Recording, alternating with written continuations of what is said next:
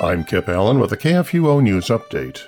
On January 28th, Concordia College, New York, Bronxville, New York, and Iona College, New Rochelle, New York, issued a joint news release detailing the closure of Concordia Bronxville in the fall of 2021.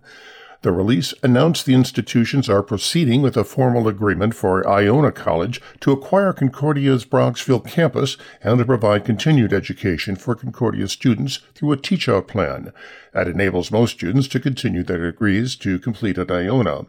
Concordia College, New York classes will cease beginning the fall of 2021 semester, and the college will close. Concordia Bronxville, though a separate legal entity governed by the Board of Regents, is part of the Concordia University system and, as such, has been an important part of the mission and ministry of the Lutheran Church Missouri Synod. The impact of Concordia Bronxville closure will be felt by the entire LCMS community. LCMS President, the Reverend Dr. Matthew C. Harrison, said, "Today, our hearts are heavy at the news of the coming closure of Concordia College, New York.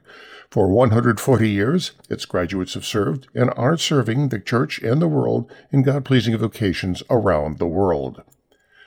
A bill introduced in the Virginia House would repeal a provision that allows certain state adoption agencies to refuse to place children with homosexual couples because of the agency's religious or moral convictions. The bill was introduced by House Delegate Mark H. Levine and several other Assembly members on January 13th.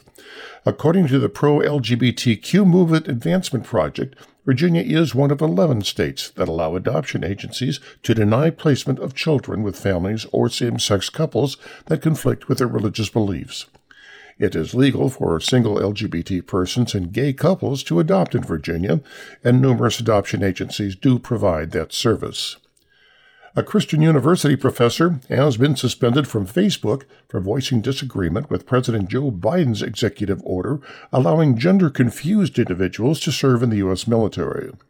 Robert Gagnon, who teaches New Testament theology at Houston Baptist University and is a renowned scholar on the subject of sexuality, was locked out of his Facebook account for 24 hours on Tuesday after he posted a comment in defense of a friend who posted a satirical commentary about Biden's executive order.